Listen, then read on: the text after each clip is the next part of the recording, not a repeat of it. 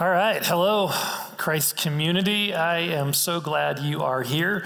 I'm so glad to be here. I mean, I love this church and I love what God is doing here. This is such an exciting time for us as a church. As we've been discussing for the past couple weeks, God has given our church an incredibly powerful vision to impact the lives of thousands of people in our city, in our region, and our world for generations to come. We're calling this vision For the City and Beyond as a reflection of our heartbeat to be for the spiritually lost and broken all around us.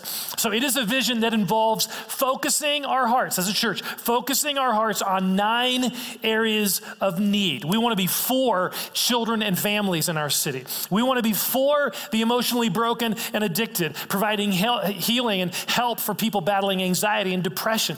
We want to be for those caught in the cycles of poverty, for refugees in our city, for those trapped in gangs by building relationships with them. We want to be for those who are disconnected from a church community in our region, and there are lots of people disconnected from a church community. We want to be for them by utilizing the land that God gave us a few years ago to build a permanent campus on the west side of town, having 2 vibrant campuses, one at 15th Street and one on West 10th, enables us to better reach this growing region with well over 100,000 people that are spiritually lost. We want to be for the marketplace in our city, using this land to create a destination. It's more than just a church building. We want to create a destination development where people can hang out and connect, including lots of green space and gathering spaces and bike paths. We want to be for leadership development. And also we want to be for the expansion of the gospel around the world, continuing our global partnerships in bringing compassion and church planning and leadership development to 20 of the most needy countries and people groups on the planet. I mean, it is an incredibly exciting vision that God is inviting us to be a part of. In fact, I can't wait for the 24-hour prayer event. It's happening beginning this Friday. It's Friday noon to Saturday noon. Broken up into 24-hour-long intervals, and we encourage you. There will be stations for every one of those 9 initiatives, and we encourage you to take an hour. If you're one of those, adventurous people, come at 2:00 in the morning. Okay, the building's going to be open. Come and pray. You can pray with some friends of yours or whatever, and you can go through all the 9 initiatives and pray for those things. We want to just bathe this in prayer for 24 hours. So I'm really, really excited about that. Now, if you don't know anything of what I'm talking about For the City and Beyond, you're like, what is this? If you've missed the last couple weeks, and you don't know really what I'm talking about, that is totally cool.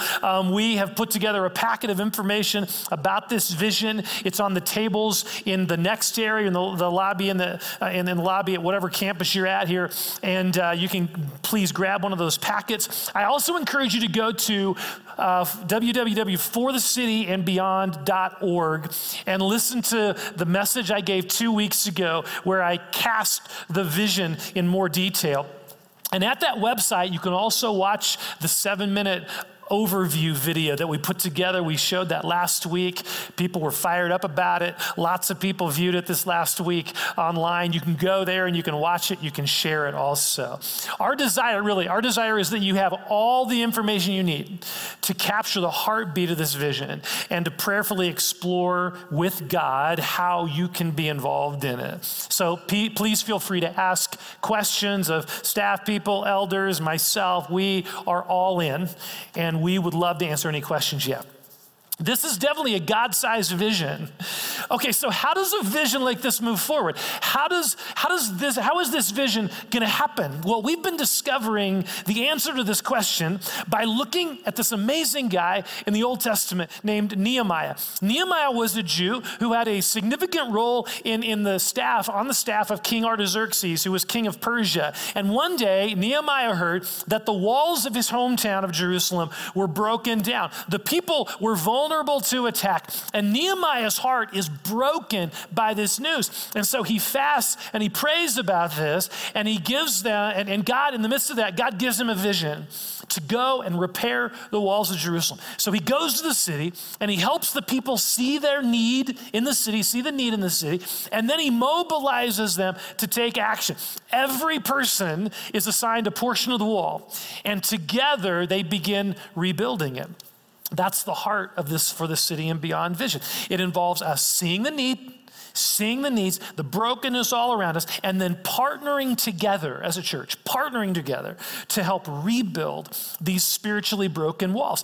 This includes, and we've been saying this all along, this includes a relational component. We want to activate the hearts of each person in this church to be for the city. And this means each of us individually or in our e-groups moving towards people in need around us in the areas, one of those 9 areas that we're focusing on. And it also involves, so a people component, it also involves a financial component.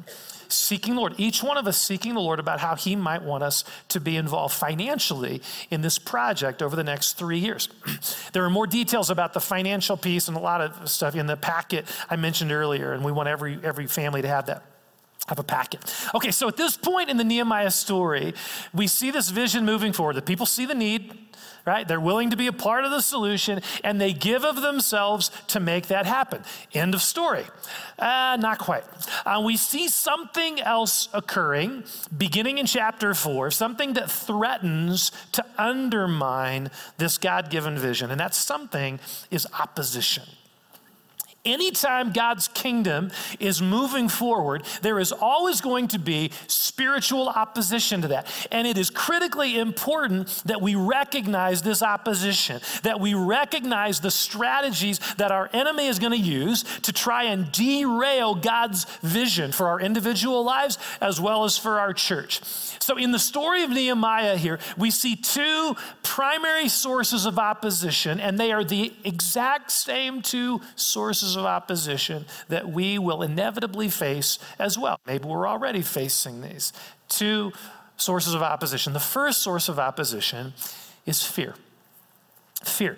In chapter 4, we learn about these 2 guys named Sanballat and Tobiah. That'd probably be good dog names, okay? If you're looking for a dog name, maybe that would work. But Sanballat and Tobiah, they are not Jews, but they have some authority and influence in this region. So let me read beginning in Nehemiah chapter 4, verse 7. But when Sanballat, Tobiah, the Arabs, the Ammonites, and the people of Ashdod heard that repairs in Jerusalem's walls had gone ahead and that the gaps were being closed, they were very angry. They all plotted to come up and fight against Jerusalem and stir up trouble against it. That's their goal, to stir up trouble. That phrase means to bring confusion and difficulty through their false words and ideas. That's exactly what our enemy loves to do. This is a picture of what our enemy loves to do. He loves to stir up trouble with his lies, and he's really good at it. He's very effective. Okay, so look at what happens in this account. Meanwhile, the people in Judah said, the strength of the laborers is giving out. There is so much rubble that we cannot rebuild the wall. Also, our enemies said, before they know it or see us, we will be right there among them and we'll kill them and put an end to the work. Then the Jews who lived near them came and told us 10 times over, wherever you turn, they will attack us. Do you see what's happening here?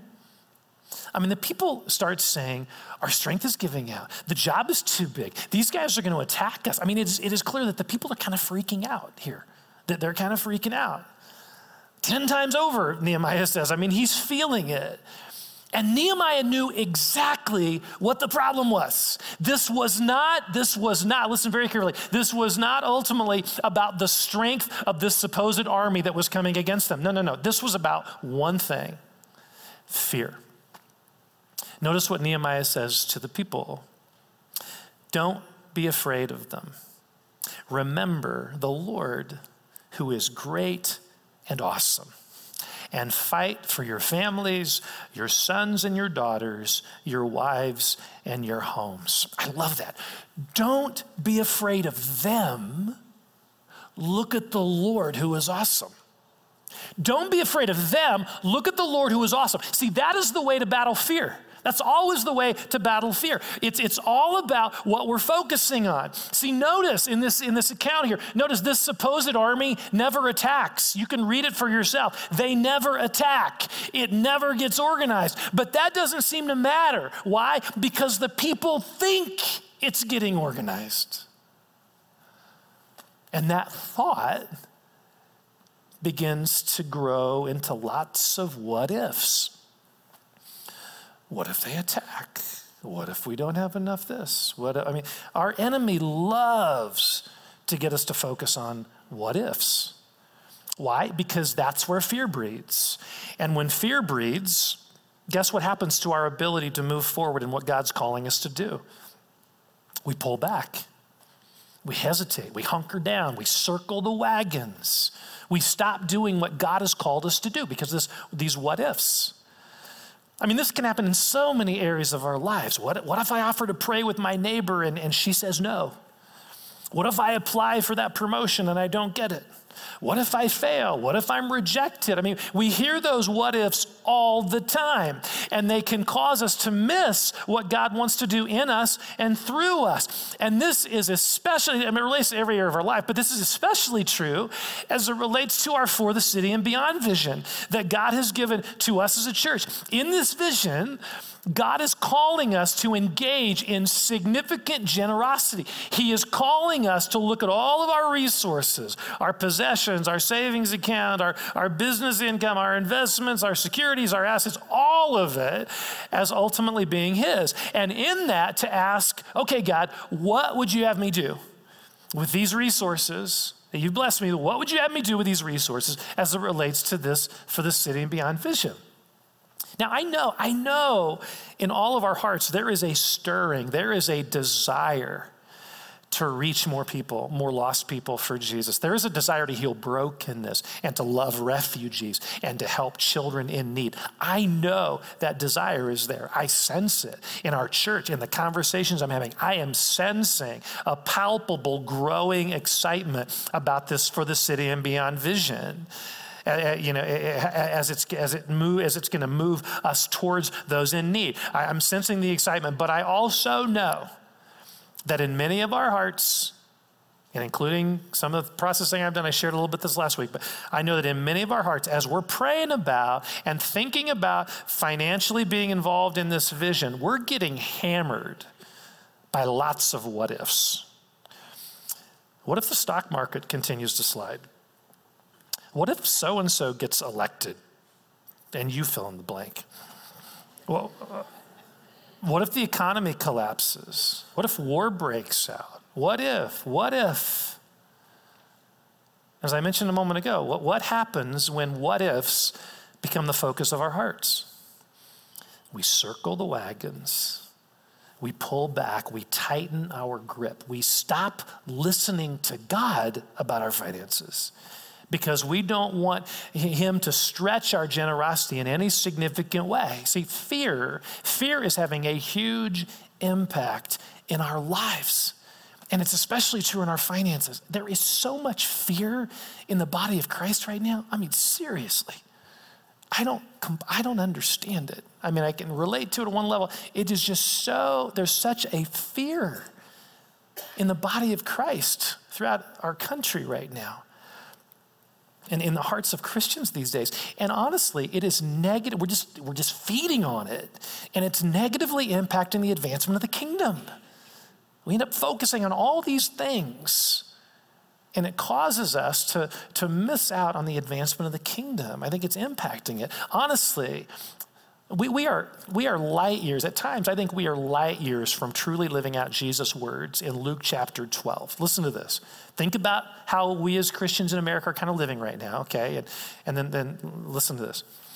Consider how the wildflowers grow. They do not labor or spin. Yet I tell you, not even Solomon in all his splendor was dressed like one of these. If that is how God clothes the grass of the field, which is here today and tomorrow is thrown into the fire, how much more will he clothe you, you of little faith? Do not be afraid, little flock, for your Father has been pleased to give you the kingdom. Sell your possessions and give to the poor. Provide purses for yourselves that will not wear out, a treasure in heaven that will never fail. Wow. I mean, do we live the way Jesus describes here? As God's trusting little flock who hasn't a care in the world about provision, whose hearts are freed to be extravagantly generous because God promises to provide what we need? Is that how we're living? Or are we bound up by fear as it relates to our finances, our possessions? And what might we be missing as a result? What might we be missing as a result? Jesus is saying to us today, don't focus on the what ifs and miss what I have in store for you. Trust your Heavenly Father, who is great and awesome. Trust him. He's got this. That's what Jesus is saying to us. Okay, so fear is one very powerful form of opposition that we will experience. Perhaps we're already experiencing it. And in every facet of our life, it can show up, and especially in a vision like we're pursuing as a church. Okay, now in chapter 5, we see another area of opposition in this wall-building vision moving forward. What happens in this chapter is that in the midst of everyone focusing on rebuilding the wall, there are some internal conflicts that begin to happen among the people, and these conflicts relate to money. Some of the people begin to complain that the Jewish officials in the city, the higher-ups, the nobles, those in positions of financial wealth, that they were taking advantage of their fellow Jews. They were charging these exorbitant interest rates, so much so that some of these Jews had to actually sell their sons and daughters into slavery in order to make ends meet.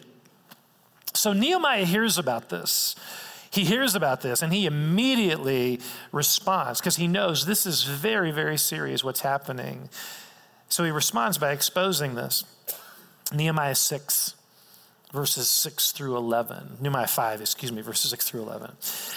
When I heard their outcry and these charges, I was very angry. I pondered them in my mind and then accused the nobles and officials. I told them, you are charging your own people interest.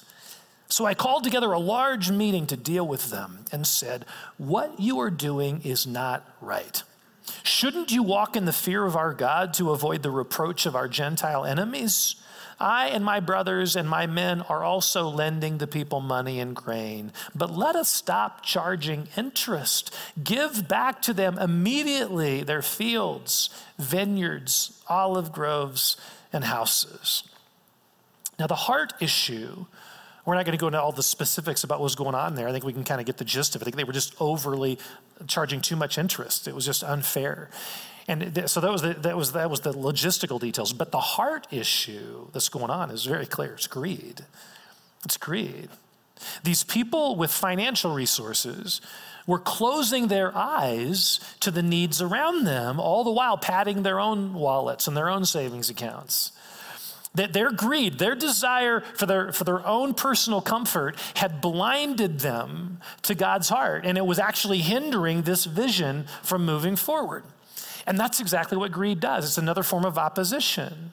That's what greed does. And it's why so often in Scripture, God warns us about greed. In fact, let's look at Luke chapter 12. Again, at Luke chapter 12, we just read from there. We're going to jump back in. This is a really powerful passage where Jesus addresses this topic so powerfully. Verse 13, this is how the subject comes up. Someone in the crowd said to him, "Teacher, tell my brother to divide the inheritance with me."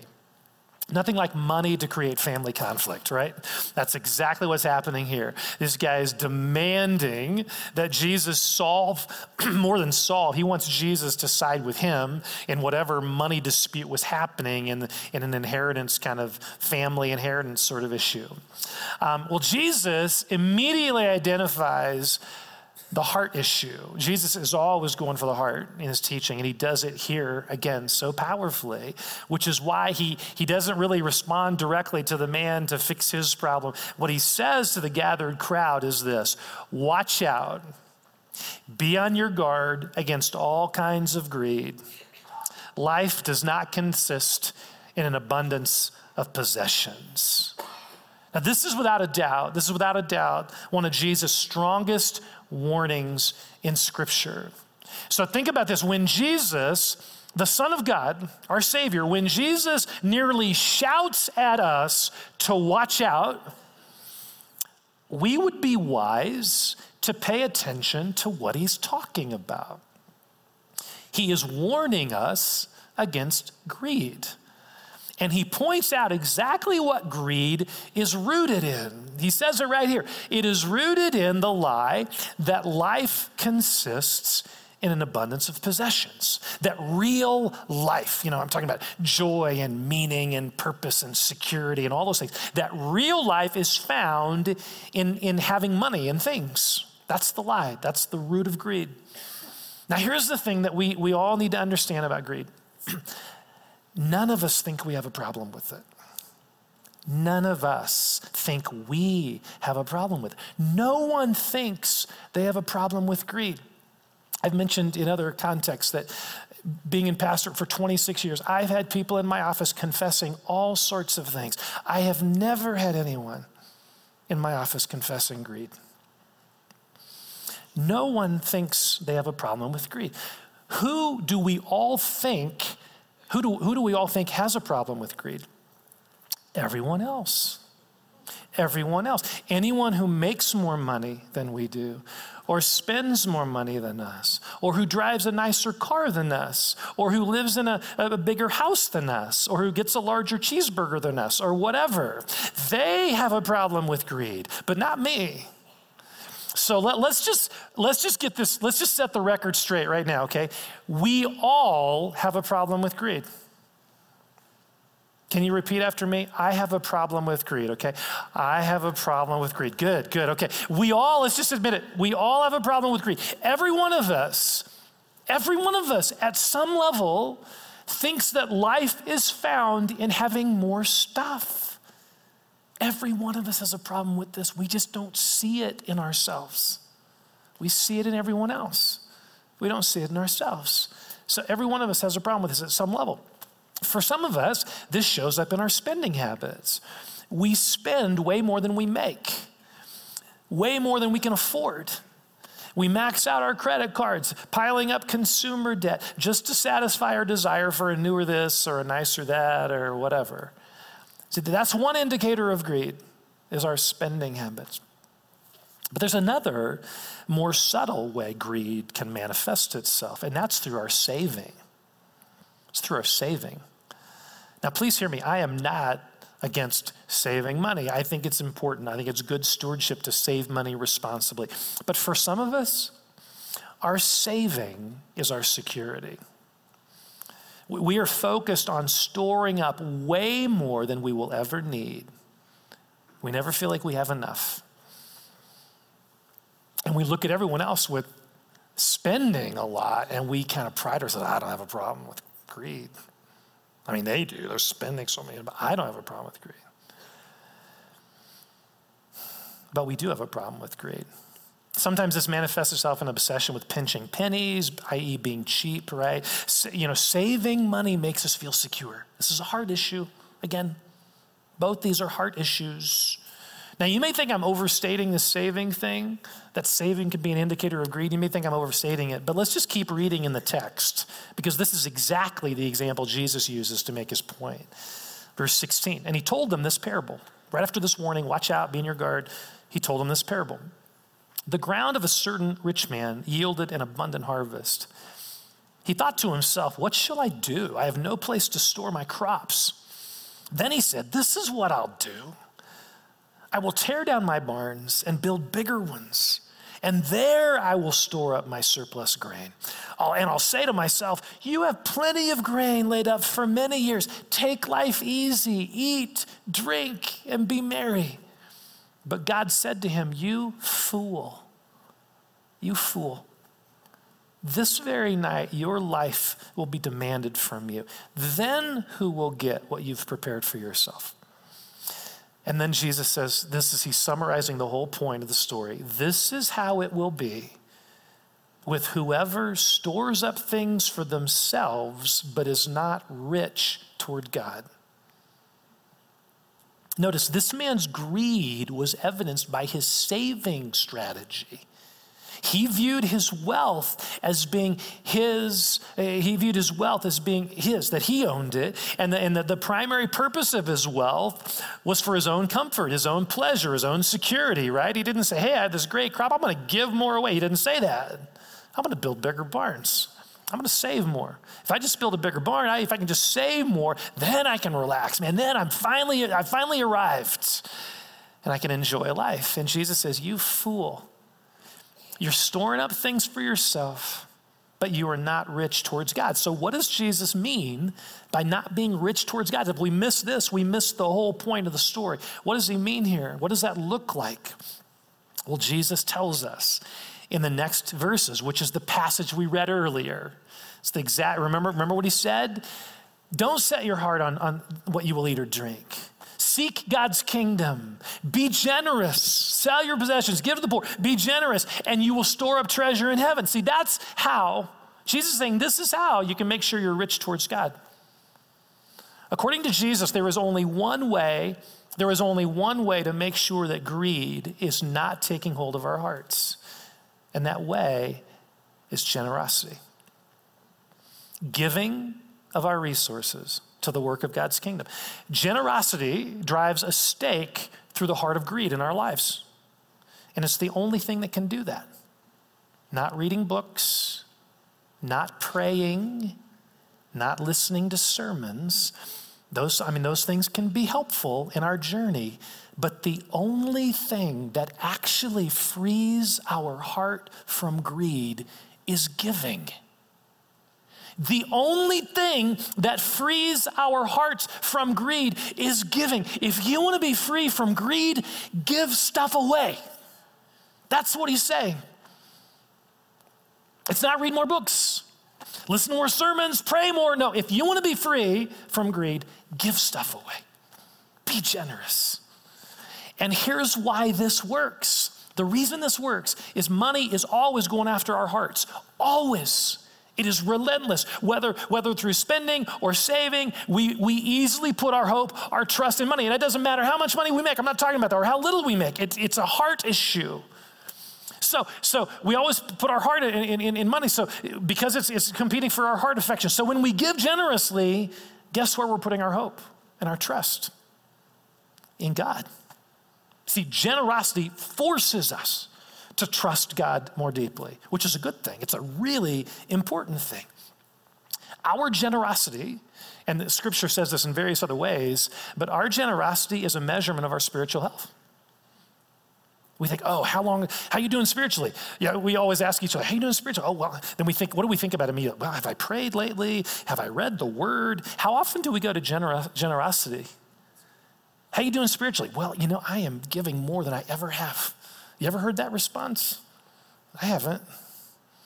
Generosity is a measurement of our spiritual health. It's a measurement of our level of faith, and that's what God is most interested in. So what does your generosity reveal about your level of faith? If it was a barometer of your level of faith or my level of faith, what does our generosity tell about that? What does it reveal about that? What do our spending habits, what do our saving habits reveal about where we're putting our trust? It's one thing to talk about it. It's one thing to talk about generosity. It's another thing to actually live it. There are a lot of people talking about it.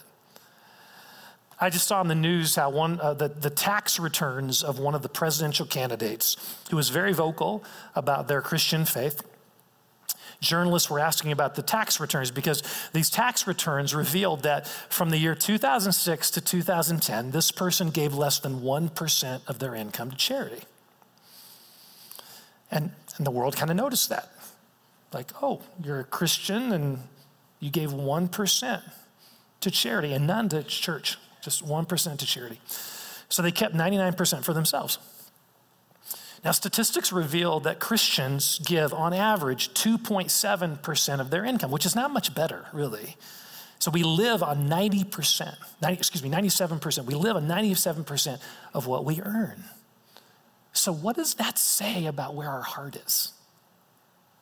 What does it say about where our heart is? This is a heart issue. This is not ultimately a money issue. This is a heart issue. Are we growing in our faith and our trust in God? And does our level of generosity reflect that? Because we can talk a good game, but our bottom line is our generosity matches with where our heart is. Where your treasure is, there your heart will be, Jesus said. This is a heart issue. Now, this season in our church, it's a great opportunity for all of us here to evaluate this area in our lives, to see if fear and greed are keeping us from all that God has for us, and to take intentional steps to resist this opposition. So in light of this, I want to get really practical here and offer a diagram that I believe, a kind of a tool here to get us thinking about this, that can help us grow in this area. We're calling this the generosity pathway, okay?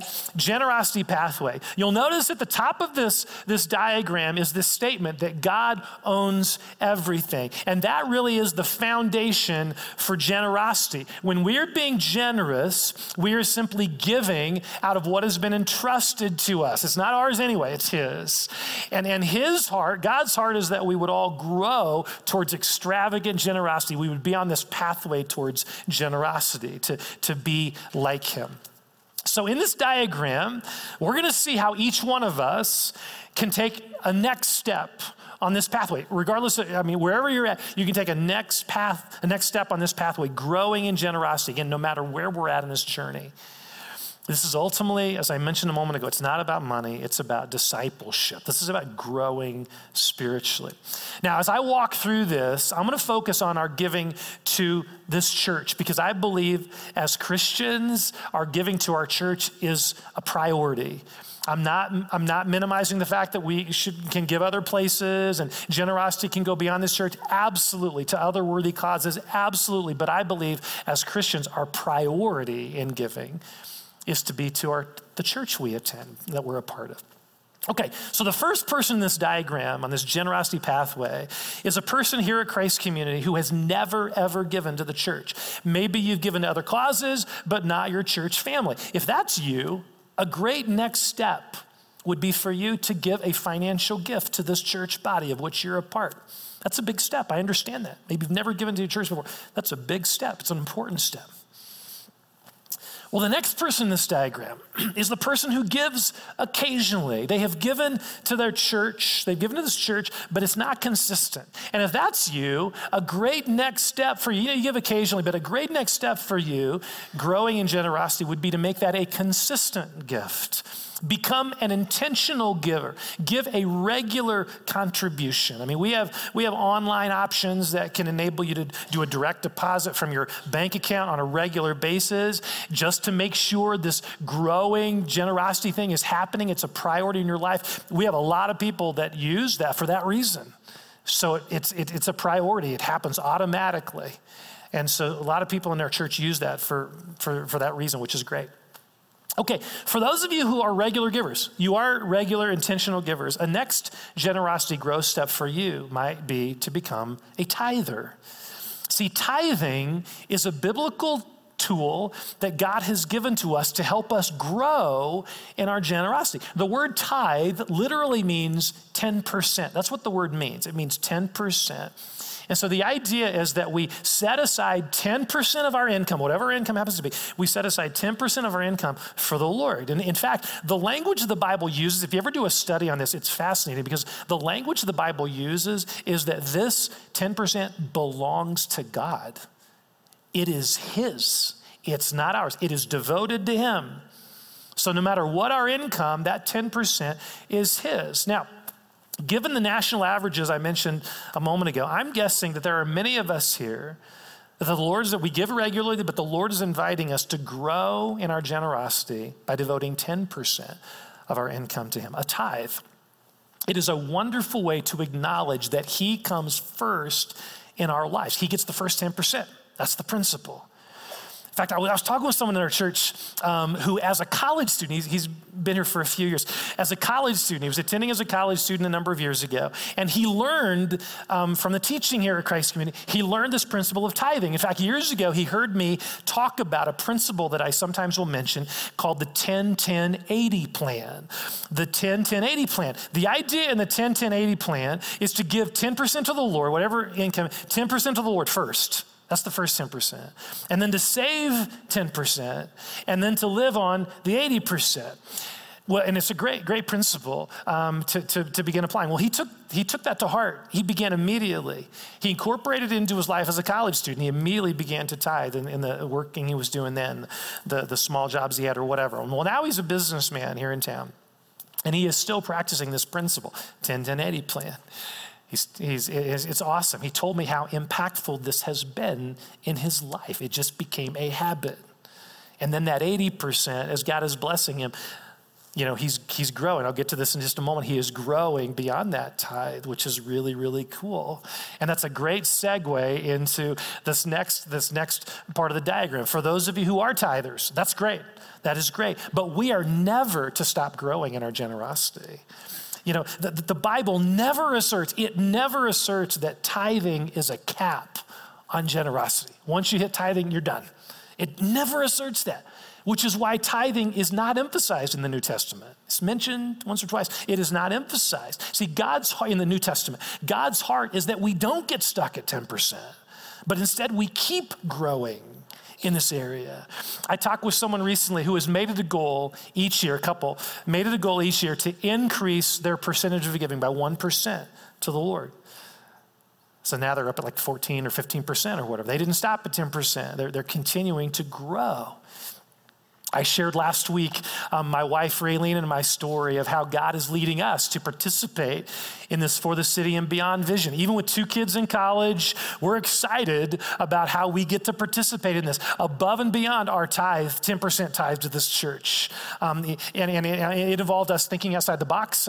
Again, if you're interested, you can listen to last week's message, thinking outside the box a bit in terms of creative ways to give, looking beyond just our income, but some other creative things. And it's a greater step of generosity than we've ever taken, but it's exciting.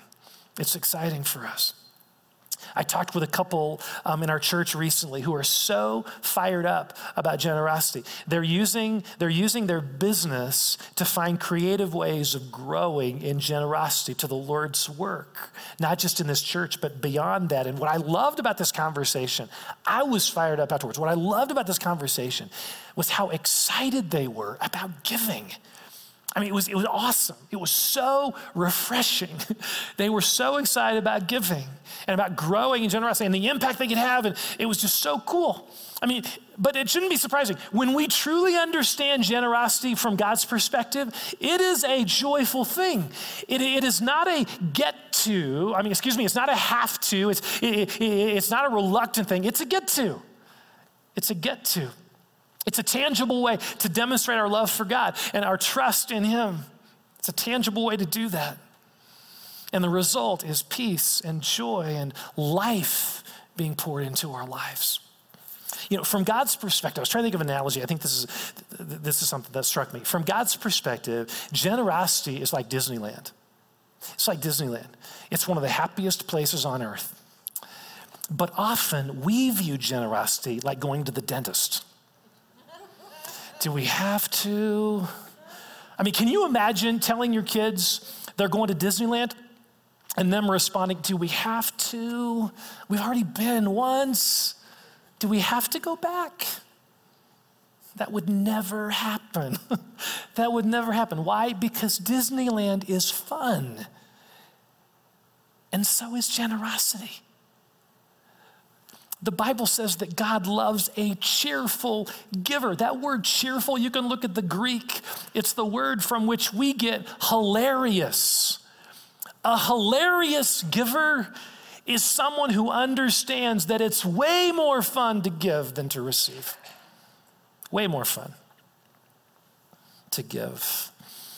God wants us to experience the blessing, the joy, the deepening trust, the peace that comes from growing in generosity. And generosity is a powerful way to drive back these two forces of opposition that are always working against us, fear and greed. Let's not let those two things keep us from all that God has for us as individuals and for us as a church. Wherever you are in that diagram mentioned earlier, God invites you. He challenges you to take a next step towards generosity, towards extravagant generosity. And I promise you, with the backing of the Word of God and the stories of hundreds of people in my life, including my own story, you will never regret it. You will never regret it. Not only will your faith and joy grow, you will also be a part of God's kingdom advancing in significant ways in our city, in our region, in our world. Now, as it relates to this For the City and Beyond vision, we are asking people, each one of us, to pray and to seek God about how he would want you to be involved in this vision, making a 3-year financial commitment. It could be weekly, it could be monthly. It's over 3 years, making a 3-year financial commitment. And this includes everyone here.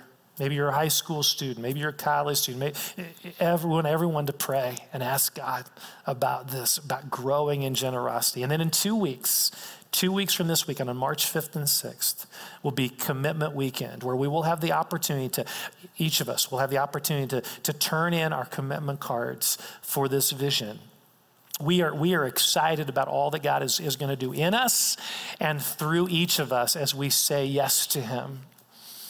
Now, as a way to finish this message, I want us to watch a video that we put together recently of a few people in our church who are saying yes to God's invitation to grow in generosity through this For the City and Beyond vision.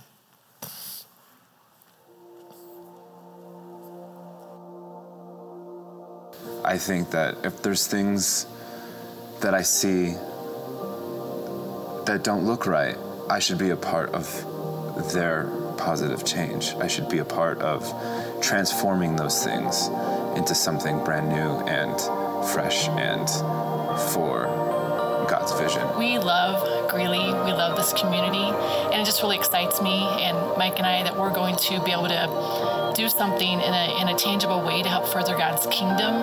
What I liked most about the 9 initiatives in particular was that not only what they are particularly geared towards, but that they're for.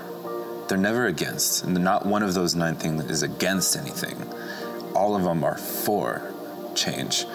We're not fighting gang violence. We're for bringing kids out of gang violence. Those are extremely different qualities. I was pretty scared about the whole prospect of building another building.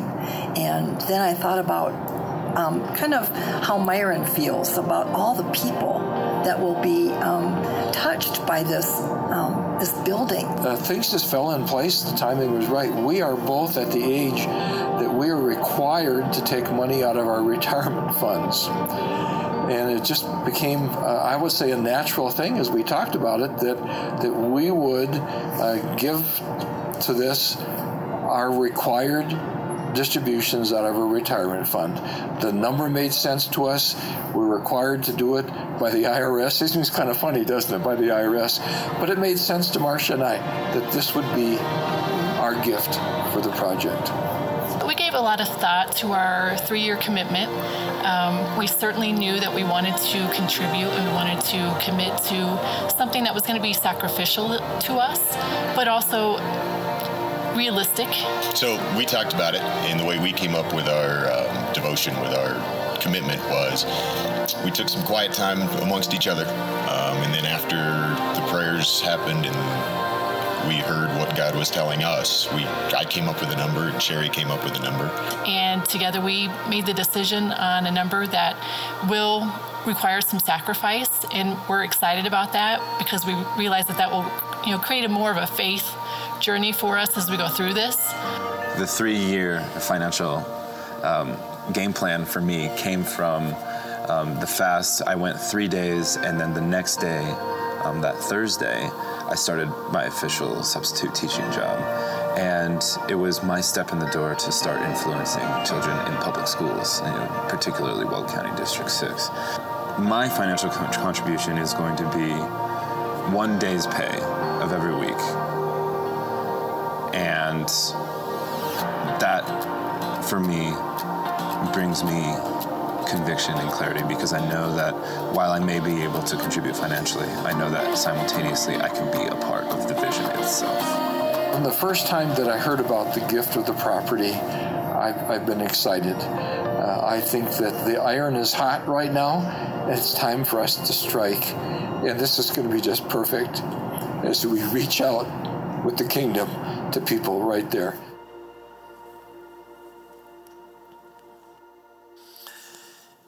Amen. Let's pray together. Father, thanks for this place you have us as a church, and what it's asking us to do personally. You, in this process, are taking us places that we wouldn't be going otherwise, and we're grateful. God, you're taking us places to think about activating our hearts. What would it look like to move towards broken and lost people in our community in a greater way than ever before? And that is so cool, Lord, for us individually and for e-groups. And God, we want that to happen. We pray for that. But Lord, you're also asking us to take steps towards you in an area that's kind of hard sometimes, the area of our finances. And Lord, we confess that we often give way to fear as it relates to our finances. What if this happens? What if this happens to the economy? What if, Lord, we confess that so often our eyes are on all the what ifs, and we stop focusing on you, Lord. We can focus on all the news and the things we're watching and hearing and reading on the internet, all that stuff, and we can get our hearts focused there and stop focusing on you, the Lord, who is great and awesome, as Nehemiah says. You don't, Lord Jesus, you don't want us to be afraid. You promise to provide. And so we thank you for being that kind of a God. Heavenly Father, thank you for being that kind of a Father who asks us to trust you, and to not put our affection and our trust in things, but to put our hope in you.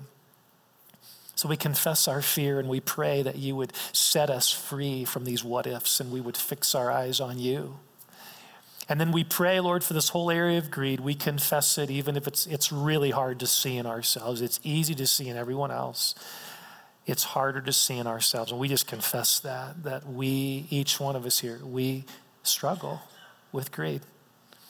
We struggle with thinking that either through spending or saving, that somehow life is found in having more stuff, or having bigger saving, whatever, that comfort in life and security and peace and all those things and happiness are found in having an abundance of things. God, we confess that's us, that's our heart. But we want to break through that greed because it's crippling spiritually. We want to break through that. And thank you for the clarity of your word. It's not through, prayer can be helpful, and reading books and hearing teaching can all be helpful, but ultimately it is generosity that frees us from greed.